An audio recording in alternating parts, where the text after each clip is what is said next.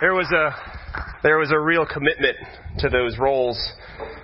For myself, I gained 10 pounds just to resonate as fatty. Had nothing to do with the constant holiday food, but no, that was a lot of fun. So I get the opportunity just to share a few things for a couple of minutes. And as I'm talking, I want you to think of, or just keep in your mind these two words or these two concepts. The first one, promise, and the second one, choice. And as you have those there, I want to give this illustration that all of us have been in. Some of us have been in it from the parent perspective. Some of us have been in it from the child perspective. And some of us have been in it from both perspectives. As a father, there are times when your son or your daughter come to you and they're frustrated. They are distraught. They are crying. They are just overcome with emotion. They are not at peace. For me, just a couple days ago, my daughter, she's 3, her shoes were too tight. They weren't even tied, but they were too tight, and she was hysterical. She was losing her mind that her shoes were too tight. And then you also have the other end of the spectrum, where some of us may have been in a situation that you've gone to a parent, or as a parent, your kids come to you with something that is so gut-wrenching, something that is so hard to even swallow, that your son or daughter struggling with a broken relationship, hopelessness, addiction, something that just tears you up inside. And the fundamental thing, no matter what is brought to you, tight shoes or hopelessness, the first thing we do as a parent is we promise our kids peace. And we don't say it like that. I don't tell my daughter, hey, I promise you peace. Get those shoes loosened up here in a second. Right? It comes across as everything will be okay. Everything will be okay. If that's not the first thing we say, it's the second thing we say, but it's a central theme that we give to our kids because we want them to know that everything will be okay. And everyone in this room, as a child of God, that is the same metaphor that when we take our stuff to God, we take our frustrations, we take our hopelessness, we take whatever it is, we take it to God. And He promises us peace. He puts His arm around us and says, everything will be okay. And back to the illustration, there are times where you probably share that to your kids. You let them know everything will be okay, and the tears stop, and they say thank you, or say thank you so much for listening. Yes, it is going to be okay. But there's probably also times where the response is, you don't understand, Dad. You don't get it. It's not going to be okay. And it's the same thing with us as we take our stuff to God. See, God promises us peace. He promises us peace, and we have a choice to accept that gift or not accept that gift. I know there's been a lot of times in my life where I doubted if it was going to be okay, but rest assured that God promises us that everything will be okay. In that thought of us choosing to accept the gift, there's also the thought of the actions and the decisions and the words that we do. Are we building into peace? Are we being a peacemaker? You see, peace is not just mentioned once or twice in the Bible. If you have a Bible that has a subject index in the back, go look up peace and just see how many verses there are. That we're promised peace, but we're also called to be peacemakers. Especially in this holiday season that gets a little hectic. You know, are we focused on ourselves? Are we focused on our job? Are we focused on something other than Christ? Because most likely if we are not going to be a peacemaker. Our agenda is pointing to us. But if we're focused on Christ and we're trying to be Christ-like, we will make the choice to be a peacemaker. One thing we do with our youth, we're starting to do every Sunday, is it's a little thing called What Does the Bible Say? And the whole purpose of that is for our youth to understand how impactful the Word of God is. Right? Speakers can be great, but sometimes just hearing the Scripture is what we need. And I want to lay out several things that identify the promise that God has given us, that there is peace. No matter what is going on, doesn't guarantee it to be easy, doesn't guarantee it's going to be quick, but no matter what is going on, everything will be okay. Ephesians 2:14 says, "For He Himself is our peace, who has made the two groups one and has destroyed the barrier, the dividing wall of hostility." Romans 5:1 says, "Therefore, since we have been justified through faith, we have peace with God through our Lord Jesus Christ." 2 Thessalonians 3:16 says, "Now may the Lord of peace himself give you peace at all times and in every way. The Lord be with all of you." Deuteronomy 33:27 says, "The eternal God is your refuge, and underneath are the everlasting arms." John 16:33 says, Jesus said, "I have told you these things so that in me you may have peace. In this world you will have trouble, but take heart, I have overcome the world." See, God offers peace that nothing in this world can match. Not even a earthly parent can match what He says and the peace that He gives. And the second point of this, the choice, the choosing to be a peacemaker, choosing to reconcile relationships, choosing to go out of your way to bring peace into your life and others' lives. Isaiah 26:3-4 says, "You will keep in perfect peace those whose minds are steadfast, because they trust in you. Trust in the Lord forever, for the Lord Himself is the rock eternal." In Romans 12:18-19 it says, "If it is possible, as far as it depends on you, live at peace with everyone." See, we've been gifted something special, and we always talk about gifts in this season, and one gift that God has given us is the promise of peace. And it's ultimately our choice to accept that peace and to bring that into our heart and to have peace as we go out in the world. Thank you. Oh, love that song. Love that song. In John 14:27 it says, "Peace I leave with you, my peace I give to you. Not as the world gives, do I give to you. Let not your hearts be troubled, neither let them be afraid." This life doesn't really lend itself to peace and contentment, if you think about it. I mean, going to work sometimes and going to school and even at home, the struggles we face. Even the Christmas season can sometimes cause stress and worry, trying to get from place to place, and all the things that we need to accomplish, all the things that we need to do, doesn't really lend itself to peace and contentment. But there is a secret to lasting peace. There's a secret, and I'm going to share it with you this morning. In Philippians chapter 4, verses 12 and 13, it says, "I know what it is to be in need. I know what it is to have plenty. I've learned the secret of being content in any and every situation, whether well-fed or hungry, whether living in plenty or in want. I can do all this through Him who gives me strength." In 1555, Nicholas Ridley was burned at the stake because of his stand for Jesus Christ. Better be careful. Because of his light it up at Christmas. The pastor's pants are on fire. Because of his stand for Jesus Christ.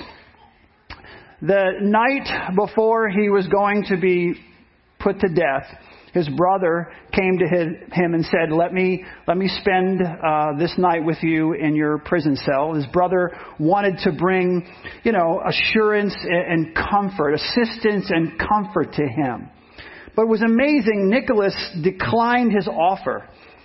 And he replied to his brother that he meant to go to bed that night and have the most restful, peaceful sleep he had ever had in his entire life.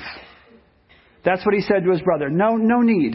There's no need to spend any time with me because you'll be sitting up all night, but I will be laying down and having the most restful, peaceful sleep I've ever had in my entire life, because Nicholas knew the peace of God, and because he knew the peace of God, he could rest in his strength. He could rest in the ever-loving arms of his Lord. And here's the thing. Honestly, so can we. So can we. We can rest in the loving arms of our Lord. We can rest in Him because we know Him as Lord and Savior. Matthew Henry wrote this: "Peace is such a precious jewel that I would give up anything for it but truth." Peace is so precious that I would give up anything for it but truth. It's funny because I talk about, and I weave it into all my sermons, this idea of peace and joy, finding peace and joy and contentment. I try to, every once in a while, like at least a couple times a month, weave it into a sermon somewhere or say it at some point and try to teach on that idea that having a relationship with Christ can bring peace and joy and contentment to our lives. But how easily do we forget, right? We so easily forget what we were taught, and I'm including myself in that. You know, we leave here, we go out there, and then things happen, life happens, right? And we forget what the Word of God says. We forget the scriptures that Andy just read. We forget what Jen said. We forget what I'm saying even this morning when we leave here, because there's so much that goes on around us that we sometimes just forget the truth of what God is offering to us. God tells us that worry and anxiety will rob us of our peace and destroy our lives if we listen to what the world says and forget His Word. It will destroy our lives. It will rob us of His peace if we listen to what the world says, if we get caught up in the temporal, if you will, and we forget about the eternal and what God's Word says to us and tells us and promises us. You got to think about this for a second. Nicholas Ridley slept soundly, knowing that he was about to face death that morning. He slept soundly, while most people allow the simplest worries to consume their lives. I heard the story of a man who went face to face, if you will, with the danger of worry. Death was walking toward a city. And as Death was walking toward the city one morning, a man met him and he asked Death, well, what are you going to do? What are your plans here? And Death said, well, I'm going to go into that city. I'm going to take 100 people. And the man said, that's horrible. That's awful. And Death said, I don't know what to tell you. It's just what I do. Right? And so the man said, well, I got to do something. And so he ran ahead of Death into the city. And as long as he ran around the entire day telling everyone what Death had planned. What Death's plan was for the city. And then Death and the man met up again that evening. And the man said, what happened? What happened? You said that you were going to take 100 people, but 1,000 people died. And Death said, I kept my word. I kept my word. He said, well, I don't understand. What happened? Death said, I only took 100 like I said. Worry took the others. You think about that. I mean, how true is that? I only took 100. Worry took all the others. That is so true. Nicholas Ridley slept soundly, knowing that death was awaiting him that next morning. But most of us worry ourselves to death. So many of us just worry ourselves to death with all the stress and all the things that are going on around us. And I want to share another story with you. This is a story from a war. This is a story of when the British and the French and the Germans were in the trenches in World War I. And I want to read you the story.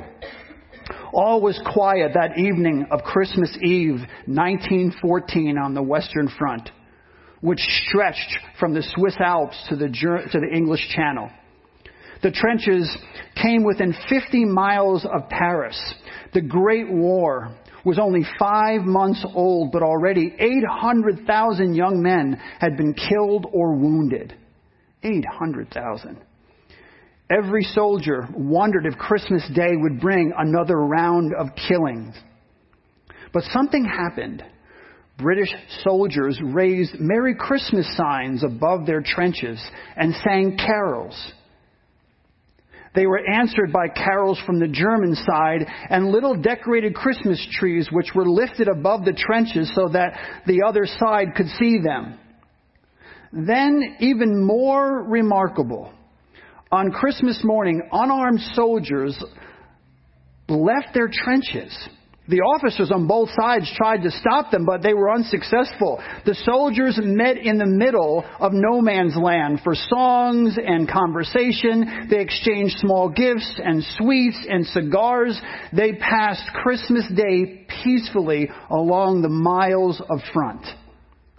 At one spot, the British soldiers played soccer with the Germans, who won 3-2. Even the next day, the peace continued, each side unwilling to fire the first shot. Finally, fresh troops were brought in, and the war began again. Today, we hear again the message of the angel in Luke chapter 2, verses 10 through 14. But the angel said to them, "Do not be afraid. I bring you good news that will cause great joy for all people. Today in the town of David, a Savior has been born to you. He is the Messiah, the Lord. This will be a sign to you. You will find a baby wrapped in clothes and lying in a manger." Suddenly, a great company of heavenly hosts appeared with the angels and praising God, saying, "Glory to God in the highest heaven, and on earth peace to those on whom His favor rests." You know, for a few days, we'll try to forget, if you will, forget our grudges, and we'll think kindly and maybe act kindly toward family and friends. And we'll try to let go. We'll just kind of let it go, right? We'll try to let go or forgive the offenses that other people cause us. We'll try to forgive those. We'll let that slide. We'll let that phrase go. We'll let that little dig go. You know, because it's Christmas. Today, maybe we'll put away all those stressful thoughts because, you know, it's Christmas. We want to feel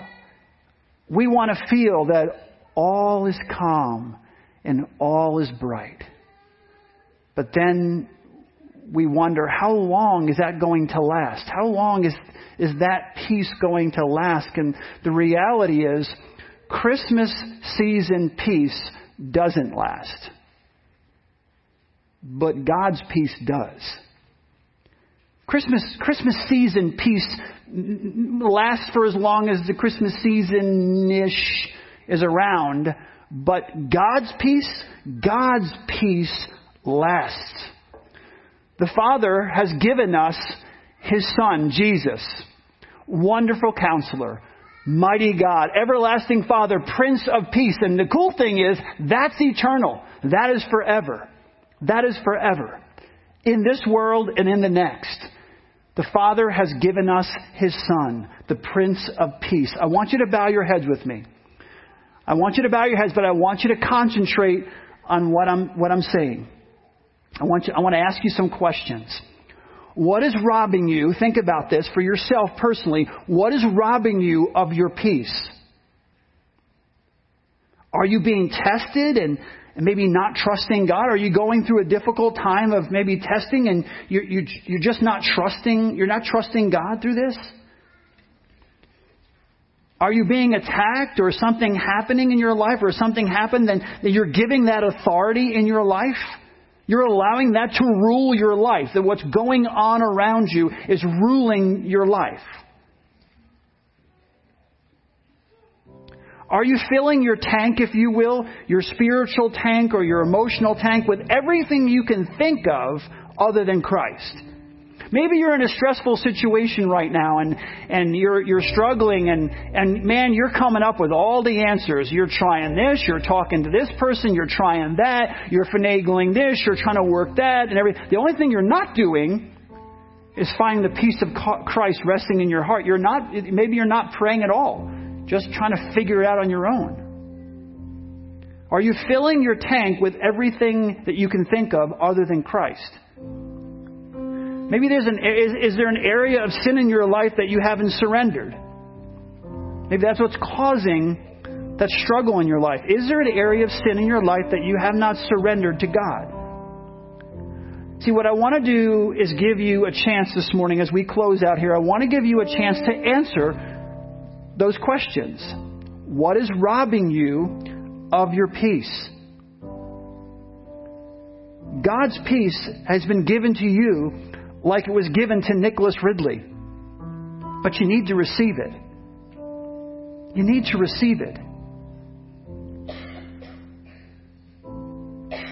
You need to own that peace. Jesus doesn't just give you peace. He is peace. He is peace. I want you to reflect on that. Answer those questions. Write down maybe. If you have your family news bulletin inside, there's that little insert. You can rip that out, and there's a place for a prayer request. And what I'd like you to do is to write down the answer to those questions. What is robbing you? What is that is robbing you of your peace? I want you to write it down. And there's a manger up here in the front. I just want you to put it in the manger.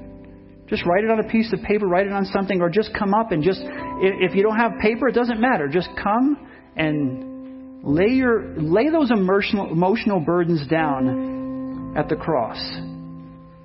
Give them to Jesus. And after you've put that in the manger, or after you've come in your heart and just laid that aside and answered that question, what is robbing me of my peace? After you put that in the manger or laid that aside, I want you to light your candle. There are candles that are lit up here. I want you to come and I want you to light your candle. Lay down your burden and replace it with His light, His peace. Don't leave here with that burden. Lay down your burden and replace it with His light. Replace it with His peace. His peace does not last during the Christmas season. His peace lasts throughout your life. Father, we need your peace. Not just during this season, but in every season of our lives. We need your peace. Help us, Lord God, this morning to lay down our burdens. Help us to replace the dark feelings of stress and worry with the light of your continual peace. Father, we know that your word tells us in Colossians chapter 3 and verse 15 to let the peace of Christ rule in our hearts, to rule, to have ownership, to have power, to rule in our hearts. Since as members of one body, we were called to peace. And God, we will be thankful.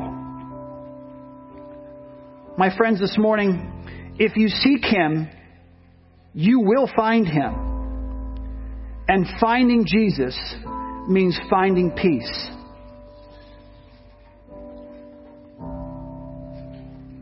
As Jen sings this song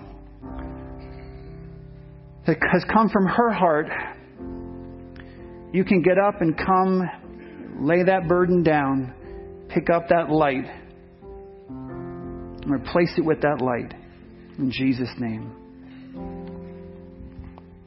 Pray with me. God, we just are so grateful to be here in your presence this morning, and we just ask that you would encourage each one of us, encourage our hearts to find your peace, God, to not think that whatever our issue is too big for you, God, that we would understand that you are our Father who wants to come and wrap your arms around us and say it's going to be okay. And we just find peace in that, God, and we understand that this is a difficult thing to really bring into our lives, God. But that's what we want. We seek that. We want to take that peace and that light that's replaced all of our worry and anxiety, God, and just take it with us out of this place this morning as we celebrate with our families. And thank you for bringing each person here this morning, and we love you so much. In your Son's name we pray. Amen.